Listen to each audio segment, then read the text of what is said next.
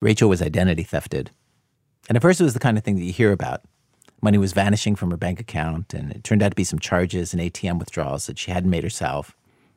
So she found this out, but she figured, okay, no problem. Call the bank, explain the situation. They'll take care of it.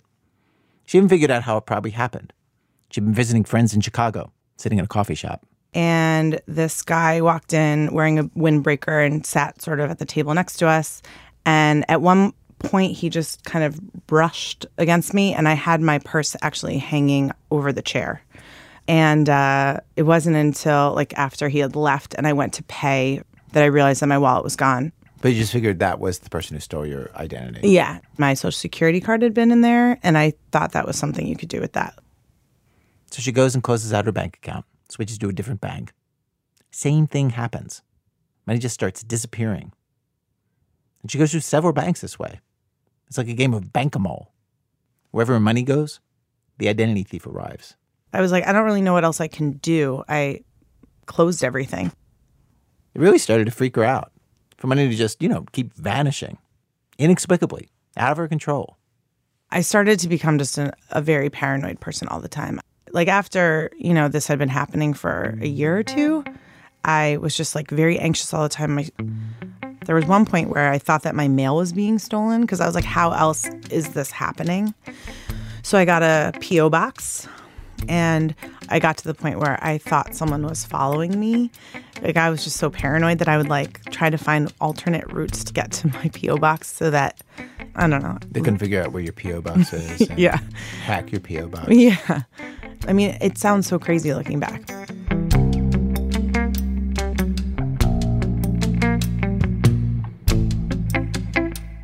To be honest, I didn't have that much money. Like I was working at a nonprofit children's museum and trying to wait tables to supplement my income. But my boyfriend at the time was like helping me out. Like I always paid my rent. I didn't want him to like pay for me or anything. It was very uncomfortable for me, but he would like buy the groceries and do everything. I would pay my rent, and he would kind of take care of everything else. And what did he do for a living?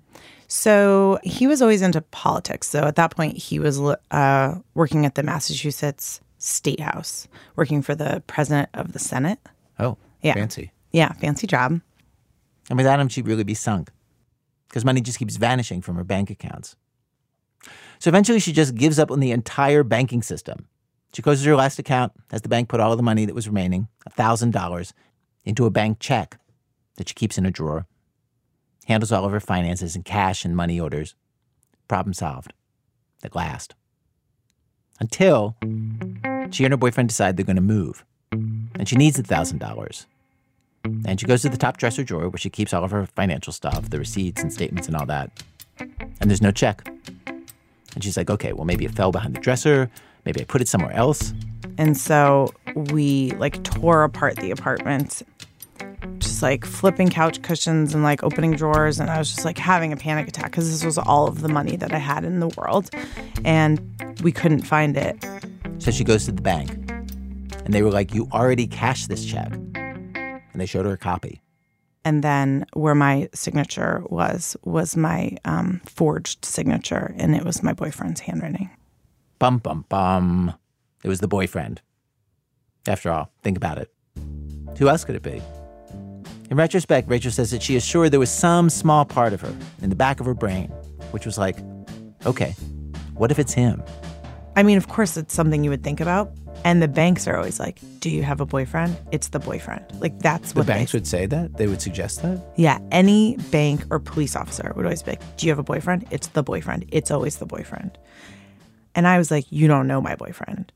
You don't know my boyfriend.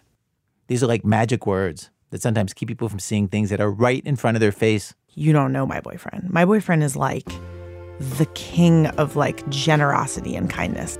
Just so giving all the time to everyone. Just giving. He just wants to give. You don't know my boyfriend. You don't know my wife. You don't know my spouse. You don't know my partner. You don't know them like I know them. This is one of the dangers of getting close to somebody. To get close, you have to agree, I trust you, I believe you, I know that what you say is true, you know what I say is true. And sometimes that is a mistake. That's one of the perils of intimacy. There are others too, of course. That's what our show's about today, the perils of intimacy.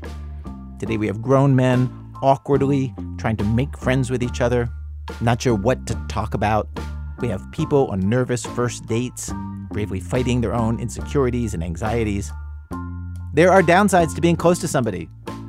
Let's talk about that for a change instead of how great it is to be married forever and blah, blah, blah, Bridget Jones, wedding toast, blah, blah, blah. Single people, there are 32 million of you living alone, 107 million of you unmarried. Here is an hour to make you feel good about that for a change. From WBEZ Chicago, it's This American Life. I'm Ira Glass.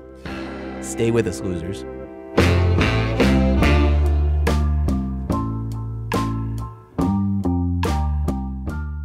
So when Rachel came back from the bank, from seeing her boyfriend's handwriting on the check that he stole from her, when she got back to the studio apartment that they shared and confronted him with the truth, obviously, how was she not going to ditch him? But he sat in bed with her and did something. He broke down crying. And he said, I have to tell you something. And I don't want to tell you because I'm afraid that if I tell you, you're going to leave me. And that's when he told me that he has impulse control disorder, that he's been diagnosed with this for many years, and that he's done a lot of stupid stuff. And he said he was seeing a therapist and getting help for it. How long had you guys been together? Probably 4 years, three years. Yeah.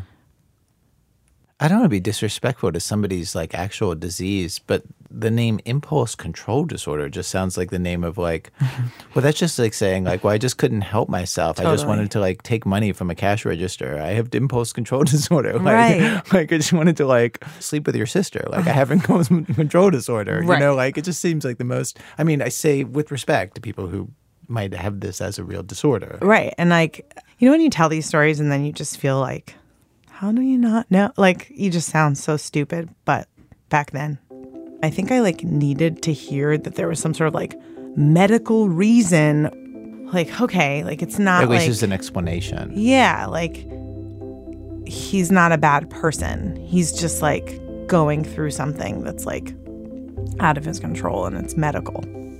Yeah, it's interesting how a person would want that rather than the other thing. Well, yeah, I would, a bow I could tie up and be well, here's why. Not you've been living for years with a sociopath. The other one sounded better.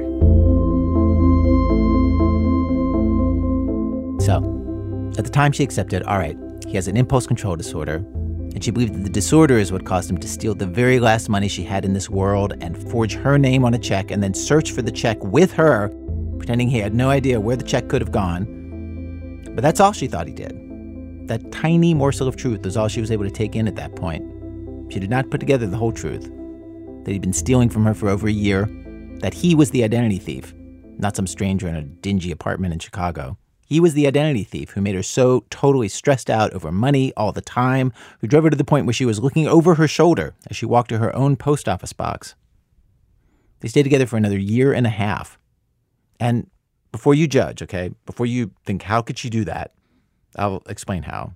It's really interesting, and I think it could happen to a lot of us. For starters, her boyfriend had been the one steady thing in her life, right? She's going through this hard time with banks and credit cards, and it's not ending, and he was the one thing she thought she could depend on. It's just hard to let that go. Oh, God, it makes me sound so stupid, but yeah, I really thought I knew what good was. Everything felt so bad and so hard to control. I was he has to be good. Because if he's not good, nothing is good. Right. That's the whole premise. That's the premise of your life. Right. Yeah. Yeah. I was rationally, there's no way that it was him because he literally supports me. He buys all of our groceries and he pays all of our bills and he is legitimately my personal army to try and figure out the identity fraud. Right. So it just doesn't add up. How could that person also be taking money from me, the person who's actually paying for everything? Right. Yeah. So I was why would someone steal from you and then spend it on you? It just didn't make sense to me. But weird financial stuff keeps happening. Rachel gets phone calls about credit cards that are in her name that she never took out and knew nothing about. Her car gets booted. even though Rachel never got a ticket herself. And occasionally the thought would cross her mind, okay, if I broke up with him, would all those troubles go away? And she would just kind of brush that thought away. Once, the boyfriend's stepmother said something to Rachel. She was like the evil stepmom that he like hated her, and he kind of got me to hate her. And I realized years later, she was the only one who was onto him. This happened early on. The stepmom said to Rachel, I hear you having some kind of identity theft problems. I was like, yeah. And she was like, do you guys like go over bills together? Like, do you guys ever do that kind of stuff together? And I was like, no, I don't want to do it. It stresses me out. And she was like, a really important part of a relationship is like figuring out financial stuff. Like, you know, maybe you should look into that and like make sure that like he's got things under control, you know, like really tried to get me to like do stuff with him. And I know she said something sort of rude about him. Like, he's not great at this. Like, and I shut it down. Like, I was just like, you don't know, because he made me hate her. Mm-hmm. So years later, I realized, oh my God, she tried to warn me, but he had done such a good job of like protection that I was like, she's not even a candidate for like trusting.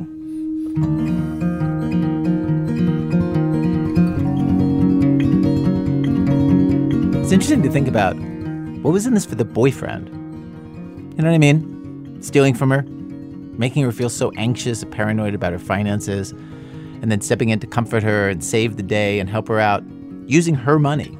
Like, he was like a caretaker. It like made him really happy. He like really wanted to provide. I think he really wanted to be a provider. And he would like make me these like fancy dinners every night and like pack my lunch for work and stuff like that.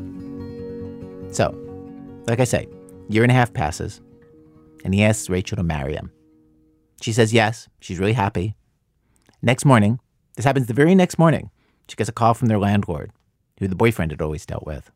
And he was just screaming at me. He's like, I don't know what you and your boyfriend are trying to pull, but you owe me like $16,000, whatever it was. Like, and you're being evicted, and why aren't you returning my calls? And I was like, I have no idea what you're talking about. And he was like, you're a liar, just like your boyfriend. She'd be giving her boyfriend her half of the rent, but he hadn't paid the landlord in a year. And she was like, okay, well, where did that money go? And she started to look for it. She went through his stuff for the first time without him around and opened drawers and found all kinds of bills and credit cards in his name from American Express and Banana Republic and all kinds of other places. A whole secret financial chaos. And then they fight about how he'd been lying to her. And this is what breaks them up, though it takes a few weeks for them to break up, which I get. He'd been her college boyfriend. They'd been together 5 years. They were engaged. So, okay, it takes weeks. And during those weeks, horribly, we started planning a wedding.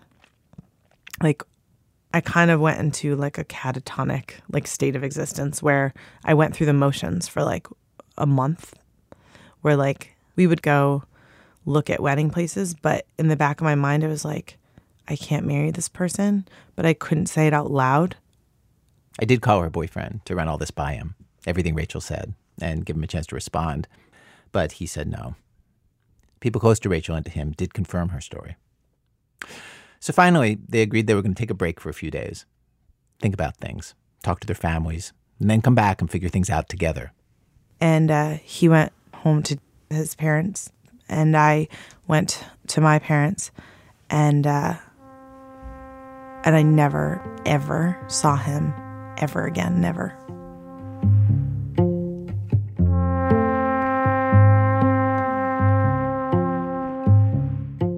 Months later, I was living with roommates and like put together that like for years I had been living with this person who was stealing from me, and like started to put together like, oh my God, like he wasn't working. Like he would get up every day and like get dressed and leave the house when I left the house, and he would pretend to go to work. I never went to his office. Like when he was working at the State House, he showed me his office from the car. He was like, look, that gold domed building, like that's where I work. I'm so excited. And like, I just realized like, I don't know anything that was real. Like, I don't know when he was working or when he wasn't. Like you never met any of his office mates? No, I heard stories about them all the time. Oh, so he had names of people who he said he worked with? Totally. What were their names?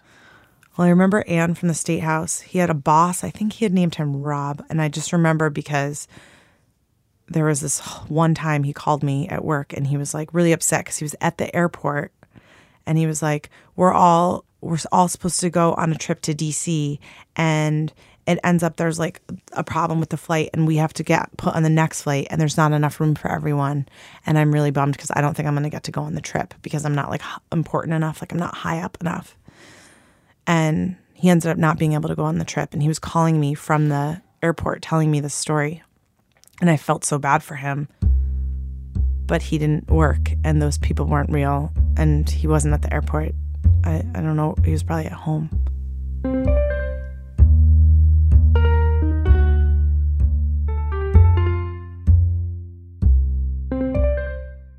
We have this idea that when we discover the truth, it hits us all at once.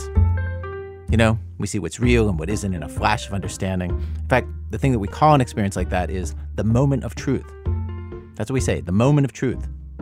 We do not say the dragged out year and a half of the truth. But that's how it goes sometimes. Sometimes we come to accept the truth slowly, in stages. Sometimes we have reasons to hold on to a lie.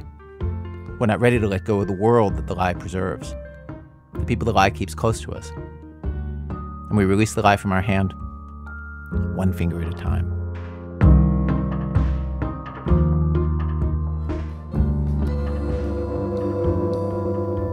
Your love is left a bruise that goes much deeper than the skin. Where do I begin? All we've ever done is sin. Act 2, why can't we be friends? Okay, fellow adults, here's a question. When did you last make a friend? Like, I mean, an actual friend who you see regularly, you talk about actual personal things. It's hard, right? To make a new one, to get to that point, to get through the awkward, hey, you want to hang out sometime phase? I'm in this thing right now with this guy who, honestly, I thought like maybe we're going to become friends. And he sent me an email saying like, hey, let's have dinner. And I thought, great. And I responded with a specific time. I said, Thursday. How about Thursday? Heard nothing. Then a few days later, in an email about something completely else, he suggested again, like, hey, we should do dinner sometime. And again, I was like, great. How about Thursday? Again, heard nothing. What is that, people? How do adults become friends? Neil Drumming on our staff has run a little experiment with human guinea pigs on this particular subject. I have no idea how adults make new friends. I'd like to, but I'm not really trying. I don't join clubs. I don't ask my coworkers out for drinks. And when I am at bars, I don't do this. I have gone out by myself, kind of just trying to talk about sports, which is usually what's blaring on the TV, or about the beer. Like I'll notice someone just ordered a beer next to me. I'm like, oh, how's that? I really like hoppy beers, blah, blah, blah. That's Chris Gerben, poor guy. He's 37 years old. 9 months ago, he moved his family from San Francisco to Austin for a teaching gig at a small university, leaving most of his male friends back on the West Coast. He has no choice but to start over. I haven't left New York in 16 years, but so many of my male friends have recently moved or drifted away that I probably need to start over too. I haven't done anything about it, except maybe complain and overburden my romantic relationships. The thing I found remarkable about Chris was that he was being proactive. He was actively seeking male friends. He got on meetup.com. He formed a men's-only book club. He memorized baseball statistics as conversation starters. He started going to bars expressly for the purpose of meeting other hetero dudes. The only time I remember ever going really well, I'd been in Austin maybe for about a month, and I was sitting at this brewery near my house, and I was eating dinner. I think my wife had our daughter out somewhere.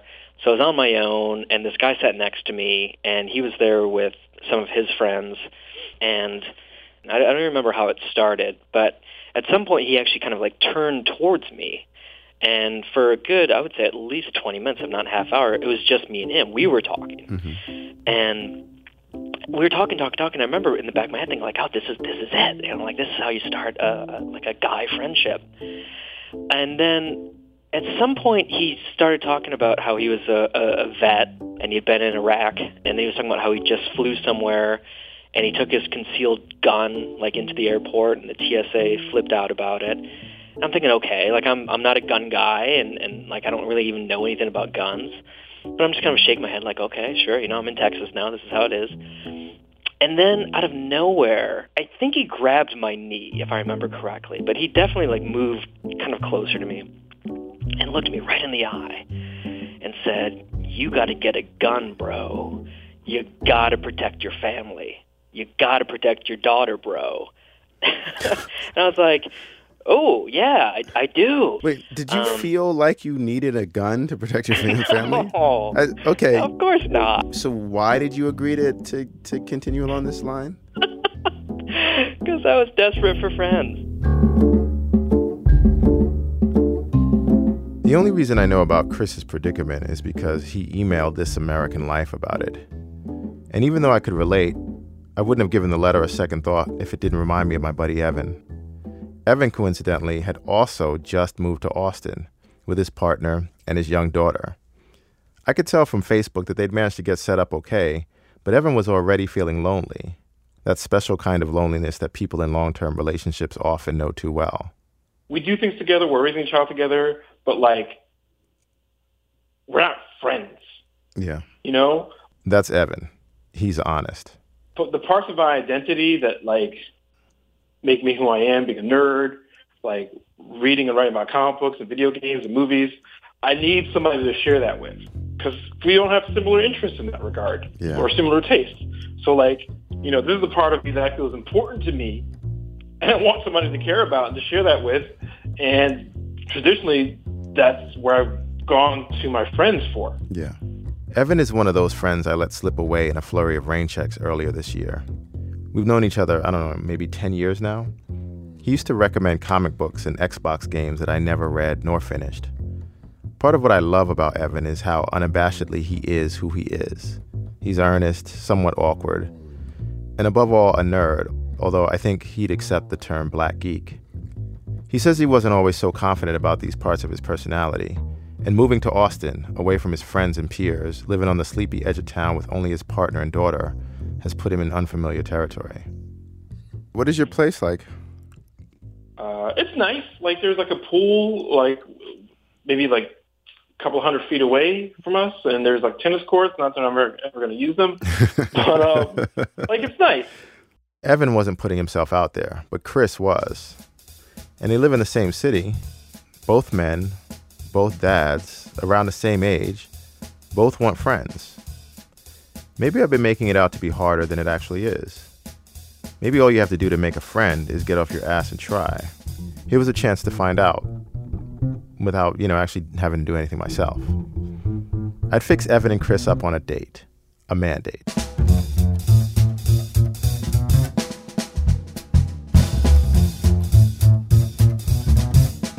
You can't have a mandate without an official activity. Those are the rules.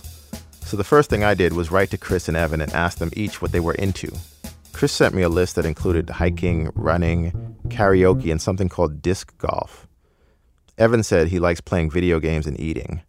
Oh, and drinking in moderation. I suggested they go see Captain America: Civil War, which was coming out in a week. The trailer was awesome. Plus the movie stars Chris Evans as Captain America. Chris Evans. That's fate, right? Evan emailed me that he'd wrangled free passes to an early screening. More fate.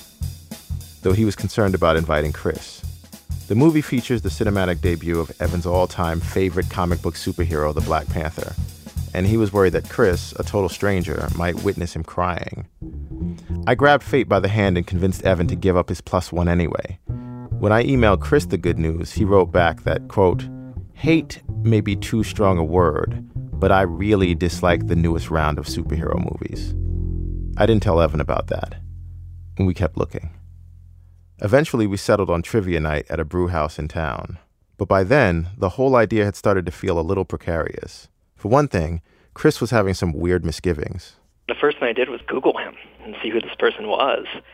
I even went onto his Twitter feed and saw that he was interacting with people and retweeting people who seemed really big in his field. And it was intimidating. I mean, the first thing I thought was, I feel sorry for this guy having to go out with me. I really felt like he didn't need this. He felt like Evan was out of his league. Meanwhile, Evan was not even thinking about Chris. He never Googled him. And when Chris gave Evan his phone number over email multiple times, Evan never responded with his. When I talked to Evan hours before the date, his biggest worry was traffic. He moved to Texas from New York City. He hadn't driven in years. There's so much unpredictability surrounding you. Even when you feel like I'm in control, like I feel confident about my abilities, but you don't know who the else is out there, like making a sudden turn or it's stressful. I get it. Having relied on the subway most of my life, driving scares the crap out of me too. But I needed Evan to get his head in the game. You see, by now, I was starting to think that Chris and Evan might not immediately or ever become fast friends. They might just be too different. But whether they recognized it or not, there was something that connected them. I could see it from my perch 1,800 miles away, even when they couldn't. Evan is a deep dive pop culture junkie. Chris is an English professor who's into sports. They were opposite sides of an egg-headed coin. Between them, I figured they must have the gamut of trivia game minutia thoroughly covered. If my experiment wouldn't generate a lifelong friendship, at least it was within my power to forge the mightiest trivia team in all of Austin on this particular Wednesday night. In this hope, I was not alone. Evan was poised to win. If there's a whole bunch of superhero video games out there, you better believe, I want to try and own it. Yeah.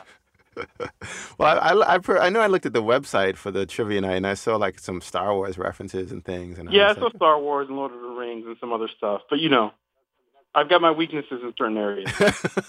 Wait, what are your weaknesses? I don't know what your weaknesses are. Tolkien? I don't with Tolkien, at all. Really? Yeah, no. That was always too white for me. The night of the mandate arrives, and I hear nothing from Chris or Evan. Not a text, not an email. The next morning, still nothing. I finally talked to Chris that afternoon about how the night went. Being the eager one, he'd gotten to the bar first. I got there, and I was going table to table asking if we could sit down, and every single person said no. Kind of reminded me of elementary school where, you're going table to table asking if you can sit. All the cool kids are saying no. I mean, that's kind of what it felt like. I really felt like I was already in the hole before Evan even arrived. They'd agreed ahead of time on how they would recognize each other. He told me that he was going to be wearing a purple shirt and yellow shoes, and he was going to be limping slightly because he had a stubbed toe. So I got there a little bit early. I ordered a drink right away. Can I get Founders All Day? And I saw him stride up to the first white dude with a blue shirt sitting near the stage and just go introduce himself. And it wasn't me. And as soon as I saw it, I said, "This is my guy." How tight was his shirt? I know how Evan likes his shirts tight. It was a shirt I would not be able to wear out in public. And then he sat down, and then the first thing he did was order a lemonade. And I thought, oh no, this is going to be bad. Evan eventually ordered some bourbon, but not too much. Moderation. So I said, we need a team name. What do you want? And he just ripped off. He said, "We're the Lonely Transplants." And I said, all right, and I thought that was a little on the nose. It was a little briefer than, two dudes, one from New York, one from California, both of whom can't find any friends, blah, blah, blah. But, Lonely Transplants was our name. The Lonely Transplants. Lonely Transplants. Right all right. Welcome to town. Enjoy the case. The trivia night that Chris and Evan went to is officially called Geeks Who Drink. And Evan killed it, just as I had hoped. Chris was impressed. There was a whole category about directors. They would show us clips, and we'd have to kind of guess what the movie was. And he was getting those left and right. And I honestly sat there. I sat there for entire rounds without doing anything. The Lonely Transplants did not turn out to be the quick-fire, mind-melded dream team that I had hoped for. There was one where the answer was a loofah, like a bath loofah. It's an organic substance that you have to microwave once a day, so it cleans out the bacteria. And I, for whatever reason, I thought it was a sea cucumber. And he was like, no, it's a loofah. I was like, no, I promise it's a sea cucumber, and if it's wrong, I will leave. Chris says Evan didn't actually force him to leave or hold it over his head that he wasn't pulling his weight. Chris took that to mean that things were going well between them. The Lonely Transplants came in 19th out of about 30 teams. 19th place, the Lonely Transplants. But their meager showing didn't matter to Chris. This is a guy who had told me that he was missing spontaneity in his life, that his everyday felt scheduled around work and running errands and toddler parties. He was feeling like there were no surprises left. Suddenly, here he was trying to remember who recorded Rock Me Amadeus with this sort of awkward, sort of dapper black dude from Brooklyn. And he knew it was by Falco. I'd forgotten it was by Falco, and I didn't write down Falco. It was cool. Evan's a cool dude. And yeah, I think, if there was an opportunity to meet someone like him out in the quote-unquote real world, I think I would have gone home, just kind of floated on air, telling my wife about how excited I was for a potential new friend. But at the end of the night, the trivia host came over to talk to Chris and Evan. And something happened that left Chris feeling, yet again, a little inadequate. Evan and the Quizmasters went on this long riff about Star Wars, and then Star Trek and the death of Spock and how that had a relation to men's feelings and loss. and I'm sure I saw those movies, but I was just nodding like an idiot. And it was at that moment where I thought, oh man, I got nothing. Why would you need to microwave a sea cucumber to remove bacteria? That would just kill the sea cucumber. And what are you using a sea cucumber to wash anyway? After talking to Chris, naturally, I called Evan. How did it go? Are we talking about the quiz part? Or are we talking about the making a friend part? Just general impressions. Yeah, general impressions I think went well. I definitely thought it was more fun than I was anticipating it to be. I can definitely see myself hanging out with him again. This was confusing to me because the entire time that I talked to Evan, he just didn't say that much about Chris or how he himself felt about the date. If he had any impressions of Chris, he didn't let on. The only thing Evan got passionate about, and I should have expected this, was when I asked him to revisit the impromptu Star Trek conversation he had with the hosts at the end of the night. I love Wrath of Khan and the friendship between Kirk and Spock. It's been a thing that I've always loved in science fiction pop culture.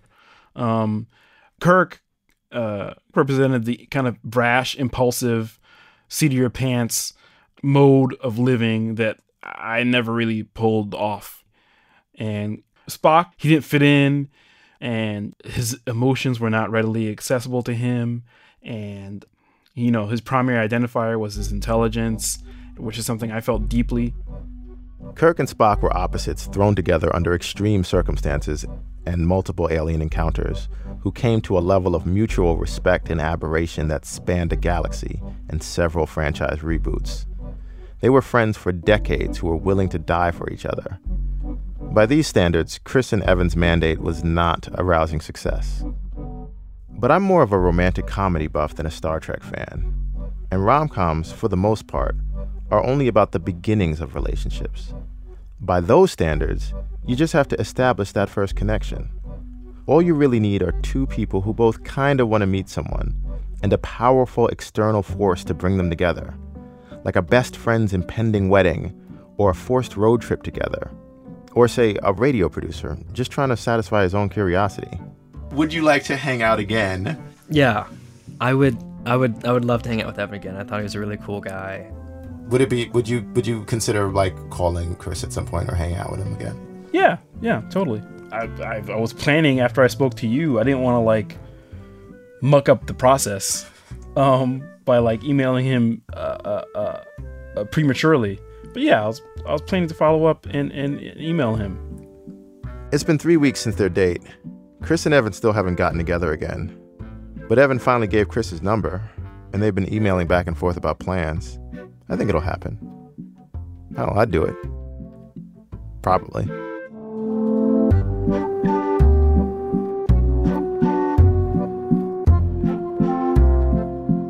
Neil Drumming is one of the producers of our show.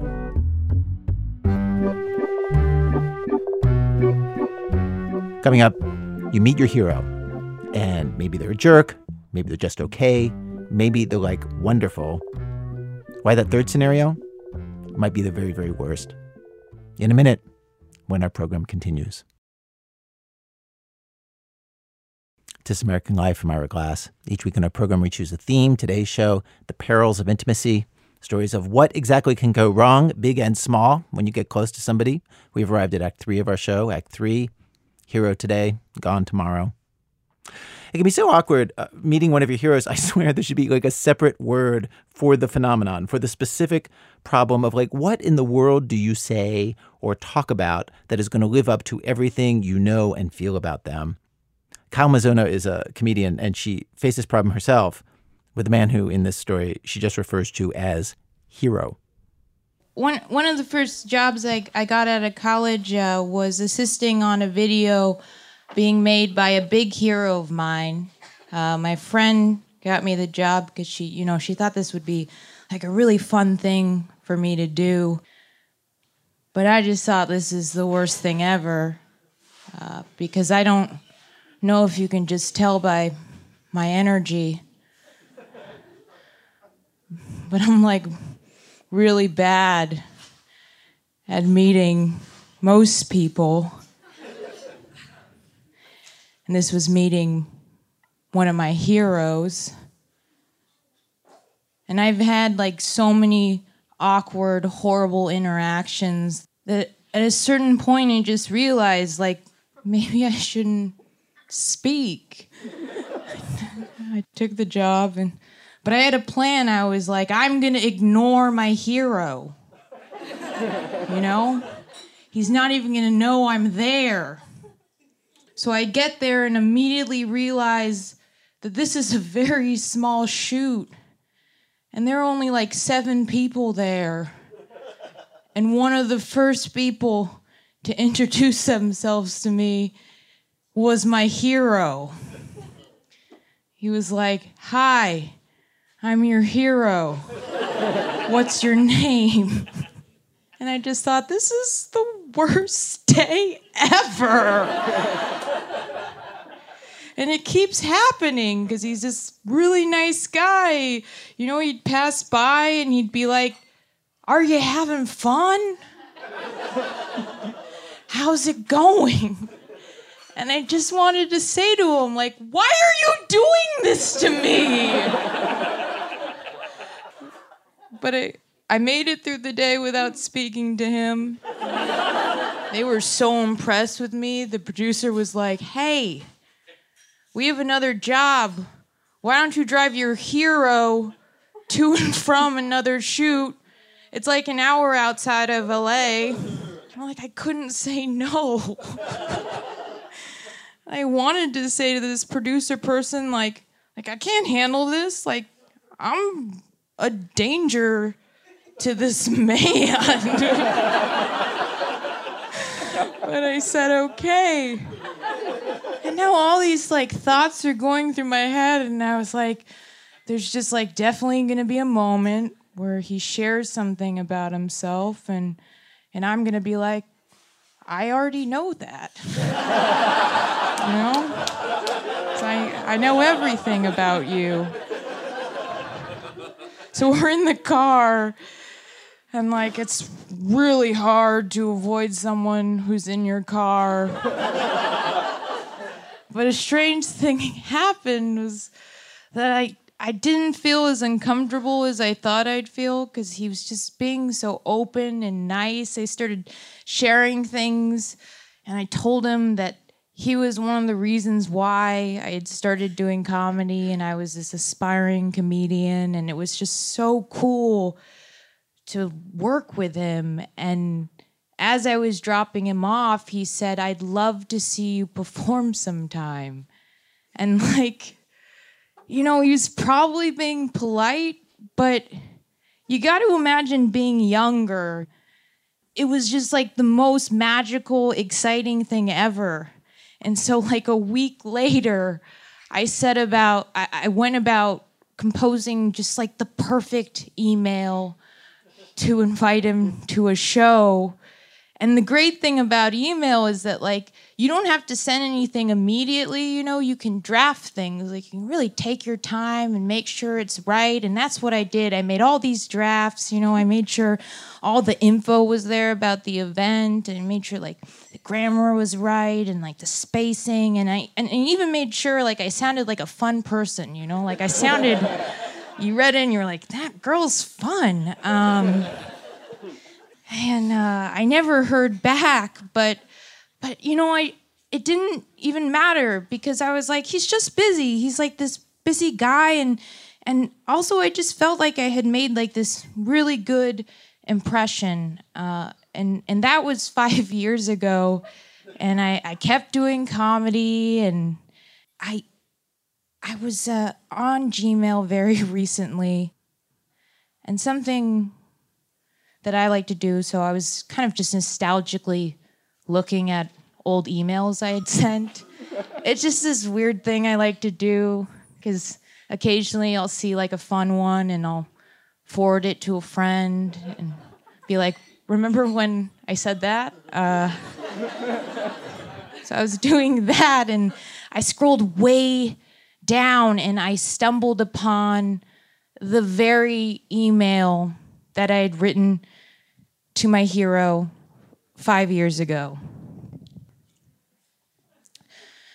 Dear hero, set aside 2 tickets for you to next month's show on January 19th if you can make it. If not, it's every month, so there's always a next time. Also, the shoot turned out awesome. It's pretty good, right? Like, yeah, that was sent at 12:01, and then underneath that, I found another one sent at 12:01. It's within the same minute. Dear hero, set aside 2 tickets for you next month's show on January 19th if you can make it.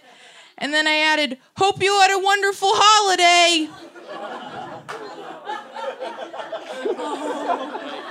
And then I found another one underneath that. Sent at 12:02. I had confused saving with sending, and my comedy hero received all of my drafts. Dear hero, set aside 2 tickets for you to next month's show on January 19th if you can make it. And then there's this like huge gap. And then I added, also, the shoot turned out awesome. Yeah! Dear hero. And this one, I 12:04 just added the venue. It's 12:04 again. Now I just added the time. Now it's 12:05, and I just added parentheses, doors at 7 p.m. You know, just in case he wants to come early when the doors open. 12:05, same email. 12:06, same email. And then this big time gap happens. Now it's 12:21. And I say, dear hero, hole. It's just HOL, just a spelling error. And then at 12:25, I send it off. But of course, in my style, I send it off twice.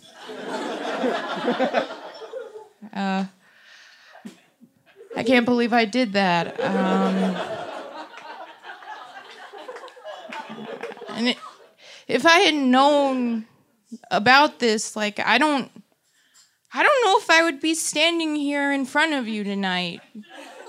You know, it would have been too embarrassing to do anything in comedy, ever. After doing this sort of thing to my comedy hero. And I also don't think I would be here tonight because I would be in a nut house, just rocking back and forth, saying, also, the shoe turned out awesome. Also, the shoe turned out awesome. Also, the shoe turned out awesome. Thank you so much. Kyle Mizzono is a comedian in Los Angeles. No, I don't want to love you,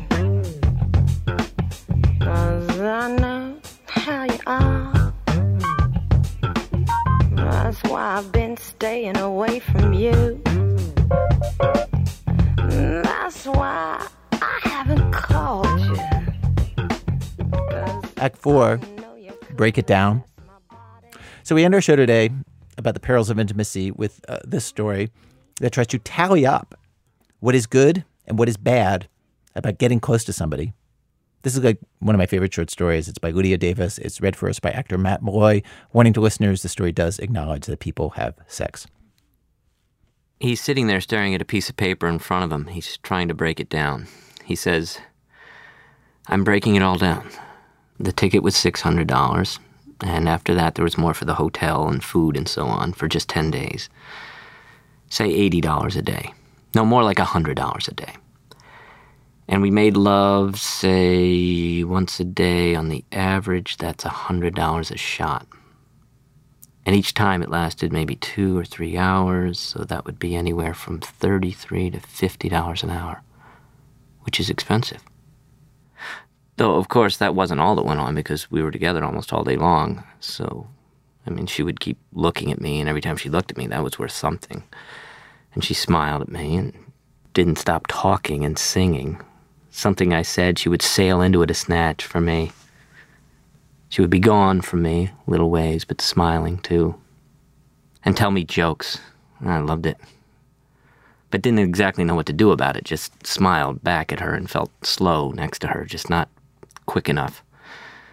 So she talked and touched me on the shoulder and the arm. She kept touching and stayed close to me. You're with each other all day long, and it keeps happening, the touches and smiles, and it adds up, it builds up, and you know where you'll be that night. You're talking, and every now and then you think about it. No, you don't think, you just feel it as kind of a destination. What's coming up after you leave wherever you are all evening, and you're happy about it, and you're planning it all. Not in your head, really. Somewhere inside your body, or all through your body, it's all mounting up and coming together so that when you get in bed, you can't help it. It's a real performance. I mean, it all pours out, but slowly. You go easy until you can't anymore, or you hold back the whole time. You hold back and touch the edges of everything. You edge around until you have to plunge in and finish it off. And when you're finished, you're too weak to stand, but after a while you have to go to the bathroom and you stand, your legs are trembling. You hold onto the door frames. There's a little light coming in through the window. You can see your way in and out, but you can't really see the bed.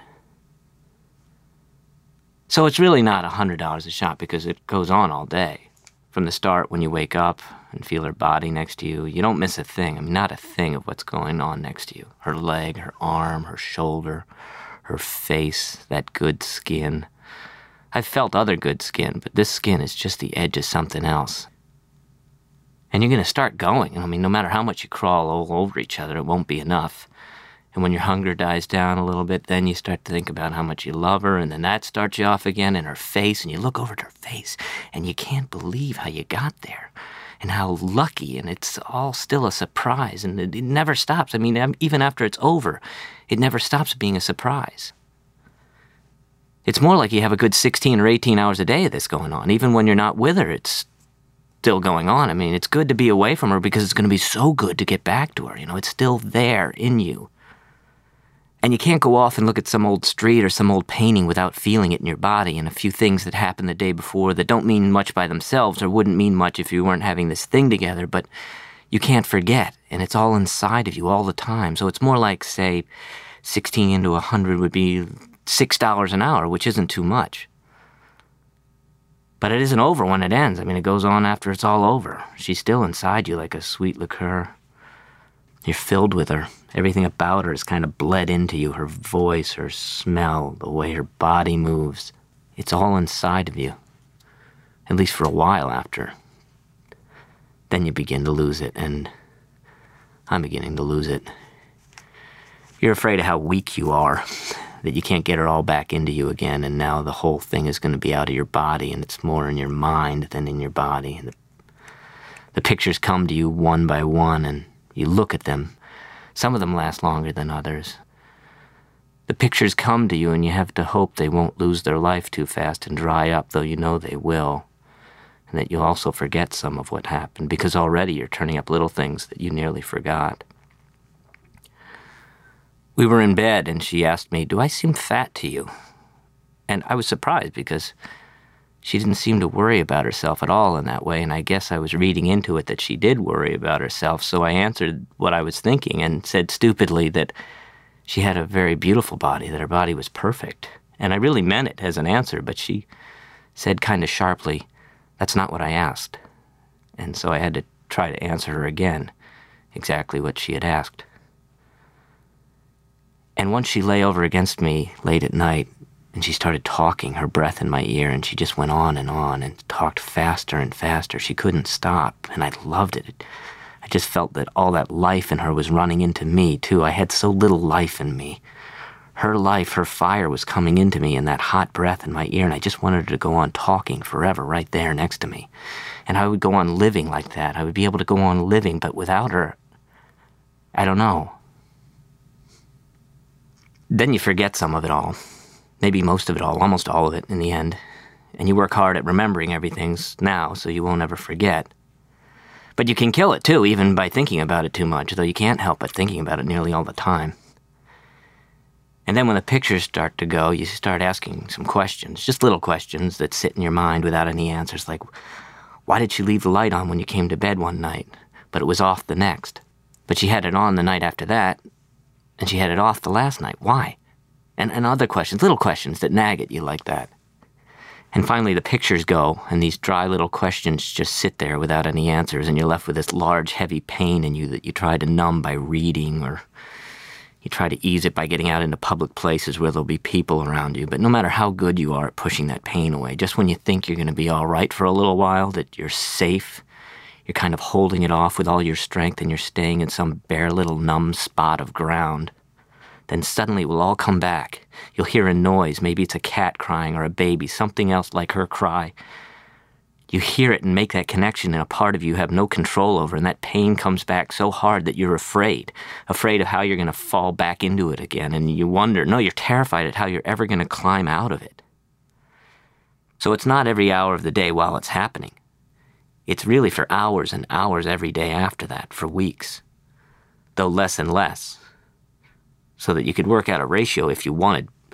Maybe after 6 weeks, you're only thinking about it an hour or so in the day altogether, a few minutes here and there spread over, or a few minutes here and there and a half an hour before you go to sleep.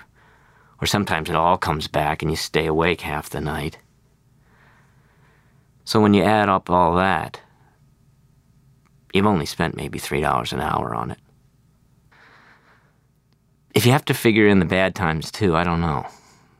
There weren't any bad times with her, though maybe there was one bad time. When I told her I loved her. I couldn't help it. This was the first time this had happened with her. Now I was half falling in love with her, or maybe completely if she'd let me, but she couldn't, or I couldn't completely because it was all going to be so short, and other things too, and so I told her. And I didn't know of any way to tell her first that she didn't have to feel that this was a burden. You know, the fact that I loved her, or that she didn't have to feel the same about me or say the same back, that it was just that I had to tell her, that's all, because it was bursting inside me. And saying it wouldn't even begin to take care of what I was feeling. Really, I couldn't say anything of what I was feeling because there was so much.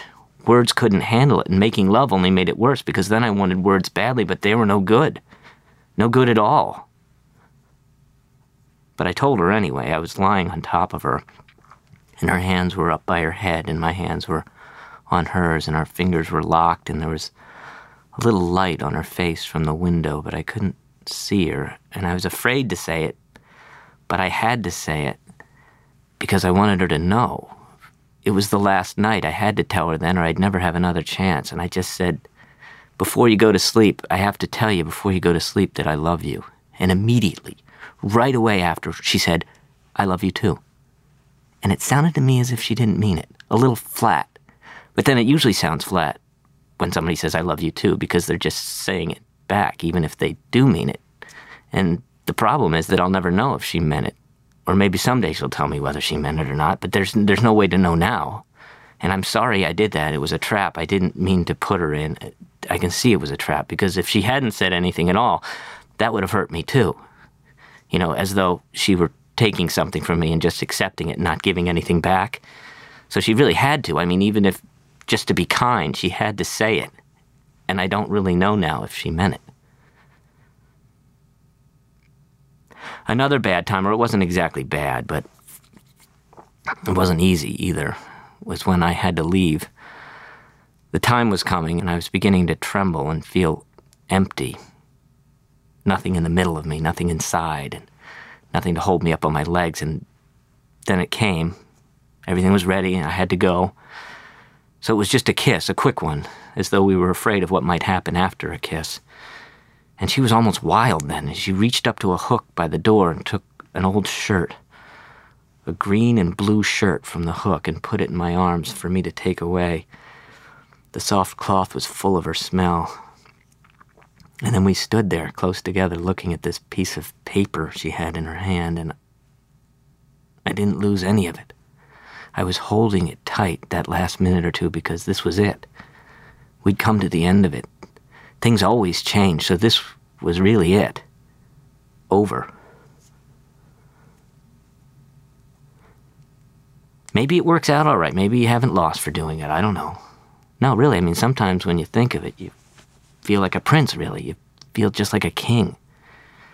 And other times you're afraid. You're afraid, not all the time, but now and then, of what it's going to do to you. And it's hard to know what to do with it now. Walking away, I looked back once, and the door was still open. I could see her standing far back in the dark of the room. I could only really see her white face, still looking out at me, and her white arms. I guess you get to a point where you look at that pain as if it were there in front of you, 3 feet away, lying in a box, an open box in a window somewhere. It's hard and cold like a bar of metal. You just look at it there and say, all right, I'll take it, I'll buy it. That's what it is, because you know all about it before you even go into this thing. You know the pain is part of the whole thing. And it isn't that we can say afterwards the pleasure was greater than the pain and that's why you do it again. That has nothing to do with it. You can't measure it because the pain comes after and it lasts longer. So the question really is, why doesn't the pain make you say, I won't do it again? When the pain is so bad that you have to say that, but you don't. So I'm just thinking about it. How you can go in with $600, more like $1,000, and how you can come out with an old shirt. Matt Malloy, reading Lydia Davis's story, Break It Down. It was first published in her book of the same name. It's also in her collected stories. We edited it slightly for radio.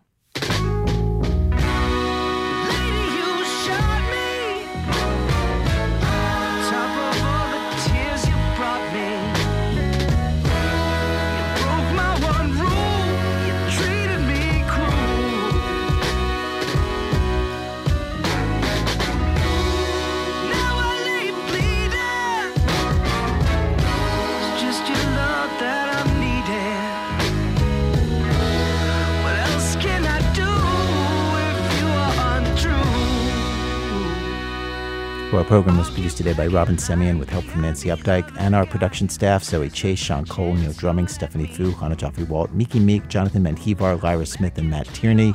Our editors Joe Lovell. Editorial help from Julie Snyder and Ona Baker. Research help from Christopher Swatala and Michelle Harris. Music help from Damian Gray from Rob Geddes. Special thanks today to Caitlin Youngquist, Margot Lightman, Adam Conover with the show Fresh Out at UCB Sunset, and the show Hot Tub with Kurt and Kristen at the Virgil in Los Angeles. Our website, thisamericanlife.org. This American Life is delivered to public radio stations by PRX, the Public Radio Exchange. Thanks, as always, to our program's co-founder, Mr. Tori Malatia. You know, I tried to talk to him about whether Daenerys Targaryen is going to end up on the Iron Throne with Jon Snow, and I just think he misunderstood. Tolkien? I don't with Tolkien, like, at all. Yeah, no. That was always too white for me. I'm Ira Glass. Back next week with more stories of This American Life.